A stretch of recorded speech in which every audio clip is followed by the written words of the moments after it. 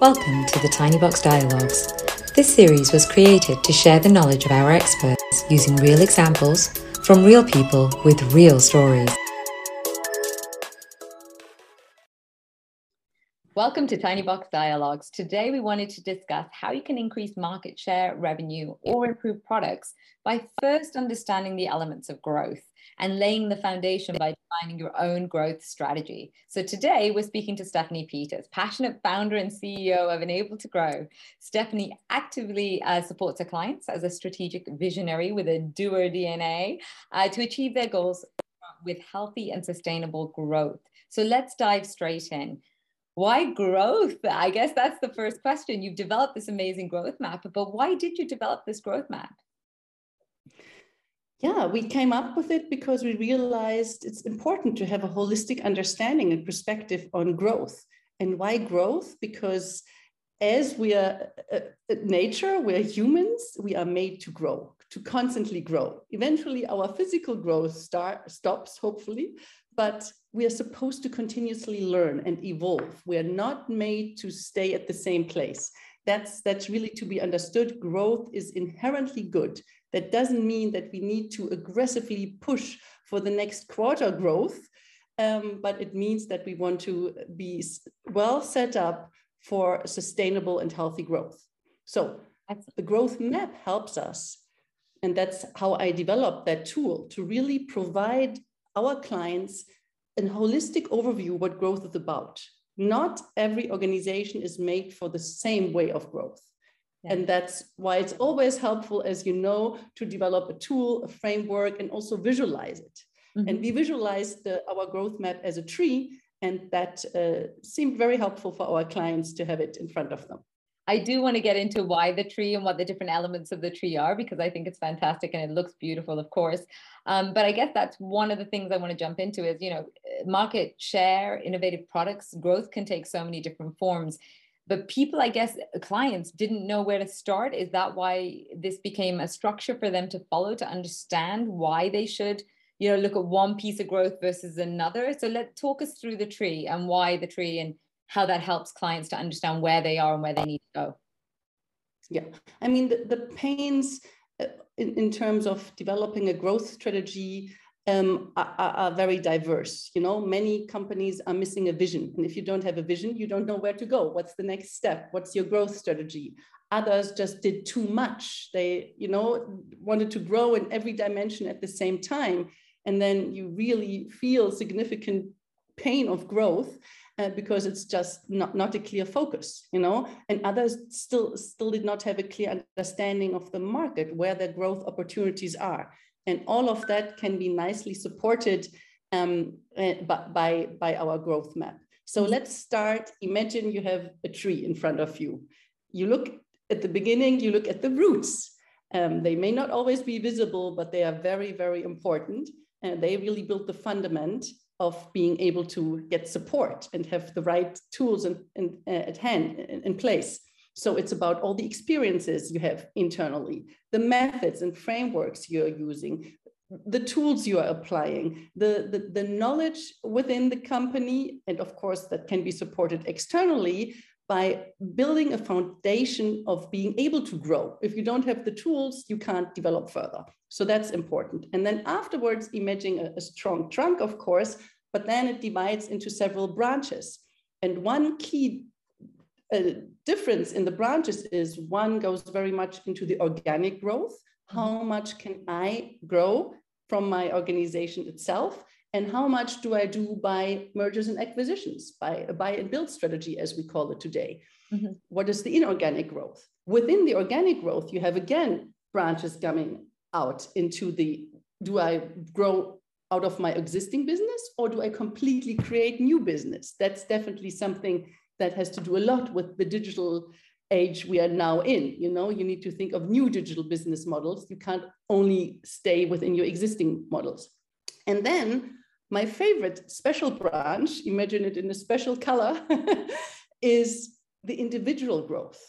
Organizations forget that if, as an individual, especially within the leadership, if you as a leader, if I as a CEO don't grow myself and don't learn and continuously evolve, my company can't grow. So how to enable that individual growth that in the end makes a culture, enables to develop that a growth mindset can be developed within an organization. That's the very special branch that I like to stress and underline because it often gets overlooked. I know that we've spoken a lot about growth mindset in the past, so I would like you to expand on what that means to you. But before we go forward, I mean, Enable to Grow, your business in particular, started in the field of digital transformation. Nowadays, it's expected that that's just embedded in every component of a growth strategy. Would you agree with that? Or what are your thoughts on that? Absolutely. And I started in Able to Grow as an Able to Grow. And the name says it was always meant to be a support, a sparings partner for a holistic growth. It just happened to be that the digital trends were so strong and the pains of our clients were so strong at the same time to say, we don't know how to go about it. That digital transformation for some time became the key growth driver for most of the established companies, because they realized if we don't jump on this digital train now and think ourselves of it, we are lost, we are far behind. Yeah. Now I observe that it has been understood that, it's one branch, maybe only a twig. There are many others around it to be considered. And that's why it's so important to exactly now have that holistic view again, because digital transformation is like a tick mark. Yes, everybody is doing it in the midst of it, struggling with it, but it's in process. How about the other areas of growth that still need to be looked at and made sure we have it? We have an overview of it. Exactly.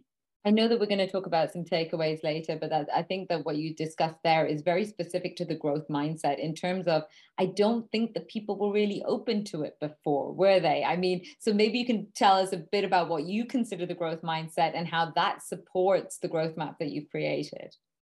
Yeah, I mean, growth mindset is a notion that comes from psychology. It wasn't, defined by me, and there are experts who have done it. But the typical thing is to understand is the psychologists differentiate between a fixed mindset and a growth mindset.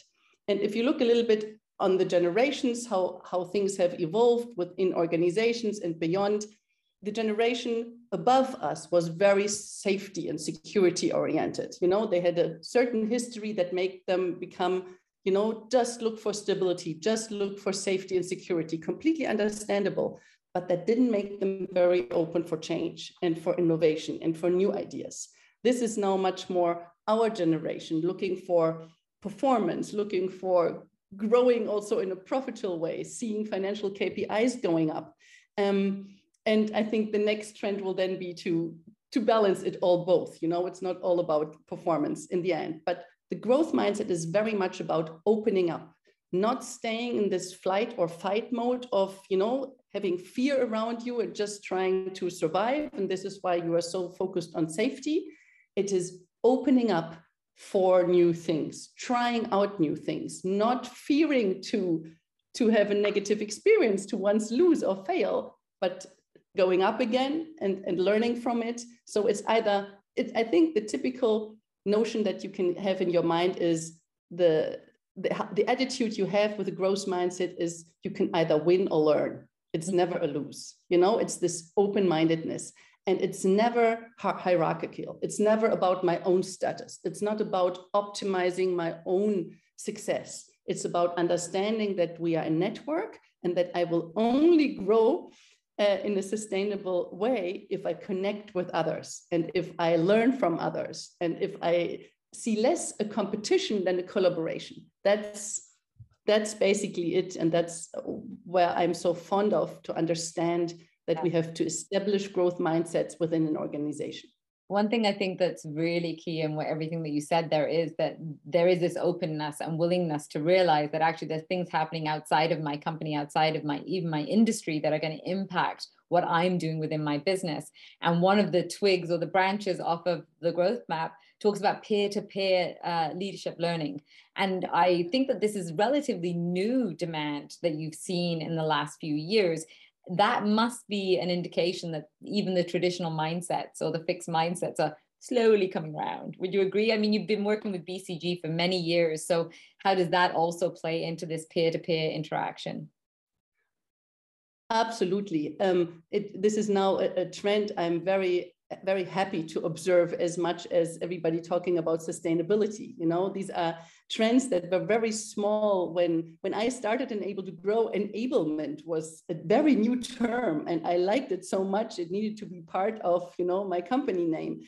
So this is this trend of not telling anymore what to be done. It's not the classic consulting. I give you 100 PowerPoints and here's the solution and go about it. It's about taking your hand and accompanying you away, being your sparring partner on eye level. That already shows a big difference in thinking about who's your coach, who's your supporter. So it started with the enablement, and now it's collaboration. It's enablement again on an eye level.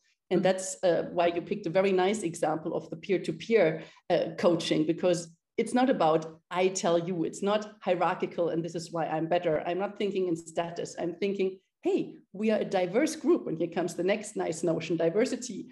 You know, I have this strengths, you have another strengths. And this is why we work so well, because we appreciate each other for the strengths and we learn from each other and we are open. So it all comes in place. And I think we are starting nicely into this new paradigm shift. And speaking of paradigm shifts, the economy of the EU is expected to grow by 4% in 2022. Of course, that's because we are emerging from the coronavirus lockdowns and delays in business. So in terms of timing, there's no better time to be planning a growth strategy. Wouldn't you agree? Are you seeing a lot of I know that Germany is still one of the most desirable places actually for business. It's the fourth largest economy still in the world, first in Europe, etc. So the fact that there's still so much potential, are you seeing a shift even with Mittelstand, middle-sized companies, mid-sized companies within Germany, or an expansion of companies outside of their core country? Is that something that you're starting to see trend-wise? Yes, I mean, first of all, I feel very privileged to be, you know, to live in this country and to work here, which is so strong and which has shown very stable and sustainable growth in the past. But I think the real trigger and the need for thinking about a growth strategy comes from all the uncertainty that the pandemic has brought in, and now that, you know, the said Ukraine war is bringing us in. All the questions again about how will this be, will we have energy, how will prices evolve, how much inflation, all these question marks make this pain clear to organizations to say, we are not really, don't know where to steer. You know, first it was 2 years of going through fog and not knowing, not being able to view for 5 meters. Now we have overcome that. Now the next thing is coming, and learning to deal with uncertainty can be very nicely embedded in a solid strategy. But for that, you need to make the exercise of building a solid strategy, of understanding how uncertain things are and always will be, how change is a natural part of our lives and will, you know, be even the only constant in our life is change. And how we can embrace this by building a strategy around it, thinking in scenarios, and being much more agile in our work style to overcome it. So I think the timing is perfect. We are in a market that is strong and still has growth despite all the, you know, difficulties to overcome. And the German Mittelstand is a particularly strong segment that many of them are now waking up. And I love the example of a company called Marantec, where the female CEO says, we are not a hidden champion. The typical notion in Germany is, you know, all of these Mittelstand hidden champions because they are in the middle of nowhere and nobody knows their names. Yeah. No, we are now following the open champion approach. You know, we are there. There's even a trend or a new movement starting called the new Mittelstand. This is exactly what we need. The timing is right. And, you know, it's my job to support that new movement, thinking and becoming future-proof with my strategic advice. Yeah, I love it. Just for anybody who's not familiar with German Mittelstand, when she says in the middle of nowhere, a lot of these German Mittelstand companies are privately owned and are their offices are usually in small villages around Germany. So when she says the middle of nowhere, she means that, just so that in case there's anybody listening who's not from Germany. I also think, and I'm going to put you a bit on the spot here, I also think that this pandemic has it forced innovation, right? Because now we've had to come up with new solutions, whether that's healthcare and providing masks in mega quantity, or antigen tests, or whatever the case might be. But there's been a lot of fantastic startups bubbling up from that, right? So are you seeing an integration of these startups with larger companies from the M&A perspective? And I am asking, I know this is putting you on the spot because we're supposed to be talking about your map, but I want to hear your opinion on this. Yeah, I'm happy to talk about it because, again, it gives me a positive outlook. Germany always seems to wake up if there is pressure, then the innovation comes, but you need to put a lot of pressure on there until we slowly move out of a comfort zone and realize that there's something to be done. And what I like about this innovation that came up during the pandemic, it was customer centric. People thought about, what do people need now that they haven't needed before? What has changed and how can I adapt to it? Many restaurants started to be a takeaway offering, just to show it very simple, but some were even much more creative and came up with ideas that were brilliant, but smart and to the point and to the situation. And I think that's the most important learning. And this is what we now see in corporates and Mittelstand organizations as well. It's this courage again to say, we have great ideas, we are innovative, but how do we make out of this idea how do we grow it? How does the seed become a seedling, become a plant, and how do we scale it? This is something established companies have a little bit neglected, that this is a special process. We call it a scale up, how does that work? And I'm happy that we get a lot of questions and requests about, can you support? We have an innovation, we have an idea, we call it a little venture, but how do we bring these, as I call the Mittelstand ventures, into life? How do you find a market for them? How is the go-to-market strategy? That's something we see a lot, and I find it very encouraging, and I only hope that it will stay that way. So I would add a caution to that do it sooner rather than later, because what the coronavirus showed us as well was that, Peloton, they didn't have the capability to scale up because they sold out immediately and everybody wanted to work out at home. And that's not something they would have expected that they had to plan for, right? So I almost feel like you say, change is the only constant. So what is the uncertainty that we need to plan for, right? That's really what it comes down to. Zoom, as an example, which is what we're using right now, I think they went from 10 million users to something like 250 million in a year. How do you manage that scale, right? And they even said, I think they openly said in a PR release that this is not the way we wanted to grow. No. Yeah, because they had broken. Yeah. And also, I mean, this, you worked with a company on the, and the glamping, I think it's called. But a lot of people were taking vacations locally within Germany because they couldn't fly, right? So you worked on a project that actually was before its time going to be in demand in Europe. Do you want to mention it real briefly? Yes, we looked at the camping market some years ago for a client and realized that there is an early digital trend, the typical, and already at that time, before the pandemic, we realized that the target group, the typical camper in Germany, has changed. It's not, the typical persona is not the 60-plus-year-old, just got out of work, now saved money to buy a camper and go and, still be on a rather lower budget. No, it has completely changed. Suddenly young people, young couples thought that it's the coolest thing to do their honeymoon as camping. And the notion of glamping was developed, glamorous camping, because they wanted to be romantic. They wanted to have a little bit more luxury, and camping places, adjusted accordingly and built swimming pools and beautiful outlooks and views and special huts and so on. So that was even before the pandemic. And I would say this segment was extremely lucky because they have kind of just developed the digital infrastructure that, camping grounds could be found Europe-wide now on platforms and not anymore on little books. Before, everybody was looking on rather local camping than flying abroad. And this is exactly the thing. And that, I think, Yeah, and that I think was the biggest learning of the pandemic. Uh-huh.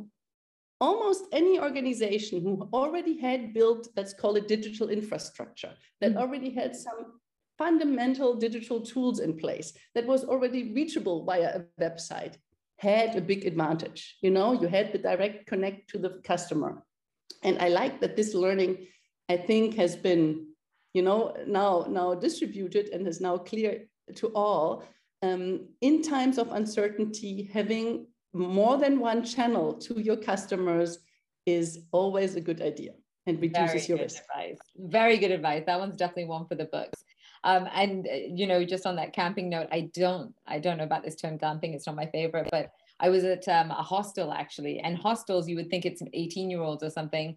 And in New Zealand, there are 1 bedrooms, private bathrooms, because they also realized that same trend was taking place. So I love that. But that's a really good point. They were in place to deliver that before they had the uncertainty and crisis. And I think that's exactly what we're talking about, is you've got to think outside of that normal day-to-day business, look at different ways to reach your customer and different tools to provide to your customer, methods, services, whatever it is that you're creating. Otherwise, you could get lost the next pandemic when that happens, or if that happens. So let's come back to the growth map, because I do want to give you time to give some takeaways. If I was a client that's coming to you, I mean, we've done market research before together in different projects, but if I'm a client and I know that we're doing really well, I've got that strong trunk, you know, what's the first step that you would suggest to them in terms of how do you know what the next step is? Is it new markets? Is it new products? Is it new niche? Like, where would you start with that analysis, even as a starting point? Yeah, very, very important. And this was really my biggest learning, that from the times at BCG, you know, to really have a strategic view of it, and the portfolio matrix and things like this, to say, where do we stand today? To derive a clear vision is the most important thing. You know, where do we want to be? The next thing is to understand what is our DNA, what are our assets, what are our core competencies that we will be able to sustain in this market. And then you can, you know, you can add nicely to all the experiences and methods and tools. You have to have this very clear strategic view of where you want to go, the direction. And then the growth strategy comes in, and you can look at the map and say, okay, let's take an example. Our DNA is very sales oriented. We are a great sales organization, but we are not very technology focused, and we are not very innovative. Then it may be a good idea, looking at all the new technologies being developed, and that innovation is a must nowadays and not a nice to have, to think about an inorganic strategy and to look for targets, maybe startups, maybe, you know, competitors who have a technology that is so innovative that will move us ahead, rather than trying to build in short time an own technology competence is not possible. You know, even apart the war for talent right now. Be clear on what your strengths are, and if you don't have a strength, but you find it necessary and important for the future, think about building it in terms of buy and build strategy. You know, you can also partner, but think about the inorganic way. If you feel you have a very strong existing business, but that's a little bit more of the cash cow, as the BCG portfolio matrix would tell you, but the new stars are lacking, then you need to look into new business. What does that mean? Where are new markets? Where can we internationalize in? What are new target customers that we have not addressed so far? Are there new business models? Certainly, you know, digital business models work differently than the traditional ones. And how do we, very important today, how do we acquire new talent? What is the talent strategy, talent acquisition strategy that works in this fierce market currently? So that's extremely important, to stay with a strategic focus and derive it from the vision, be clear about what your DNA is, and then focus. You can't do all at once. We once had a client who said, here's our 200-page growth strategy, you know, and Bill, you have to help us to implement through these 200 pages. And it was everything about growth you could find in a strategy book, from internationalization to developing new products, to getting into a complete new target customer segment, to becoming digital. Yeah. And it was like, there is no way you're doing this all at the same time. Let's make a roadmap. Let's focus one after the other. And that's key as well. Don't try to think you need to do all at once. However, the one thing that I will say that always needs to be looked at in parallel is where does the organization as such is supposed to grow to, in which area, but how in parallel do I make sure that my people are growing? How do I enable them? How can I upskill them? That's important. Don't neglect them. Don't think you can all exchange them. They are not on the market. Make sure that you're working with your existing people and develop them, believe in them, encourage them, and offer them all the trainings and coachings. And if you don't have them internal, use external coaches and experts, but make sure your people stay the fundament that you need also in the new skills. I really love that, because with the recent news about Airbnb allowing their employees to work from anywhere, there's been a lot of chit chat about it and how this is the way that all organizations are going to have to go. And you spoke earlier about culture, and that's such a huge topic right now, because the pandemic has really forced people to look at working with purpose. And I think that's a really important point as well. So thank you for bringing that up. I think that I'd be remiss not to bring up the fact that you also predated pandemic in realizing that bringing together experts that want to work on purpose-led projects was exactly the right move, because that's exactly what's happened during the pandemic. So you have a fantastic, I know, team of experts that you've brought in. But Enable to Grow really is one of the companies that did start before the pandemic and realized that this is actually the way that people want to work in the future. So I just want to give you a couple of minutes if you want to say anything about that. Like, because you work from home now. I mean, sure. BCG to working from home. Yeah, to be honest, why did I found Enable to Grow? Because I came out of my own fixed mindset. I thought I loved consulting. I enjoyed it so much. I loved developing new strategies, but it did not work with my family life. I was torn apart, and you can't work these many hours and travel 5 days a week to the client when you have a family at home. So my vision at that time, opening up and thinking, what's the next big thing? Where do we go? And it was, 10 years ago, it should be possible to work in a more virtual way. And I was always convinced that a real expert, somebody who has done it, seen it, gone through the experience with 10 or even 20 years of experience, can provide you so much more impact for you, can help so much more an organization, So how do you bring them together? And having a network of these experts working virtually, trusting each other, seeing each other often enough to build this trustful community, but not having to stay at the client side 5 days a week was my vision, and it has come true. And definitely now the pandemic has changed that. Also now clients are happy to have a workshop on Zoom. Not every time. I'm a big fan for physical workshops, but it's a good mix. It's a hybrid, and we learn to trust each other, to get to know each other, but then we can choose for the more efficient way of working, and to always have the right expert in front of you. And that's what I really enjoy observing now. I have to admit, I'm a little bit biased, because when I think about growth strategies, I do think about visionary leaders. And when I look at your growth map, I go immediately to the green branch about leadership development, because I really do feel that, if you don't know where to start, like you say, start with a vision, but who needs to have that vision? And that would be your leadership team or your CEO. So starting there is always a good point, right? It's starting with the people. Again, I think one of our listeners actually mentioned the corporate culture should be a part of it. And I think you and I had a discussion about how corporate culture is all of it. Like you can't make new business without having the people behind it to support it. I just wanted to give you the opportunity to say one last thing before I sign us off in regards to that. Yeah. I mean, that would definitely be my takeaway about the entire notion of, growth and growth strategy. How do you build it? A few things are always work in parallel. They're intertwined, and, in every piece of the growth map, so to say, and this is the culture. Growth mindset needs to become part of the DNA. And I know it's difficult, and every human has a growth mindset for some time. And when the going gets tough, we go back into the fixed mindset. You can't switch it, you know, from black and white, but try to move in that direction and be open for it.